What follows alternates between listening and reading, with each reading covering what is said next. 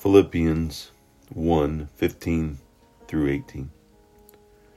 It is true that some preach Christ out of envy and rivalry, but others out of goodwill. The latter is to do so in love, knowing that I am put here for the defense of the gospel. The former preach Christ out of selfish ambition, not sincerely, supposing that they can stir up trouble for me while I am in chains. But what does it matter?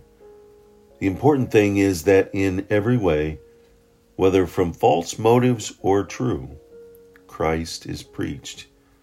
And because of this, I rejoice.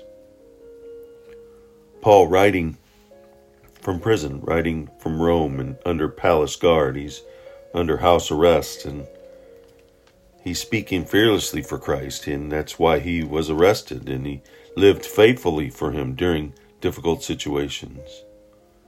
And we need to be encouraged because we can be an encouragement to others if we do the same. Be an encouragement by the way you live. Paul had an amazing selfless attitude. He knew that some were preaching to build their own reputations, taking advantage of Paul's imprisonment to try and make a name for themselves. And here Paul is saying, regardless of the motives of those preachers, Paul rejoiced that the gospel was being preached. And some Christians serve for the wrong reasons, and preachers preach prosperity gospel, and they preach for different things. But if the gospel is being presented, let's be glad, because God can use their message regardless of their motives. True, if it's for the wrong reasons and for the wrong motives, some who come to know Christ through false examples or false reasons may struggle and may turn away from because their commitment wasn't true. That's between them and the Holy Spirit. And we just pray that God would use any and all situations, and the realization that God is in control and God can use any and all things.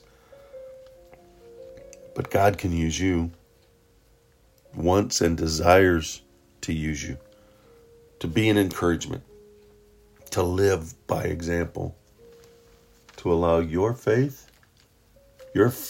in Christ to be the example in your life, to be evident in your life.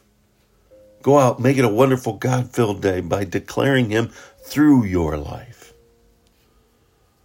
He did it for us. Let's do it for others, using your life to share with others so that they too may see Jesus through our living example.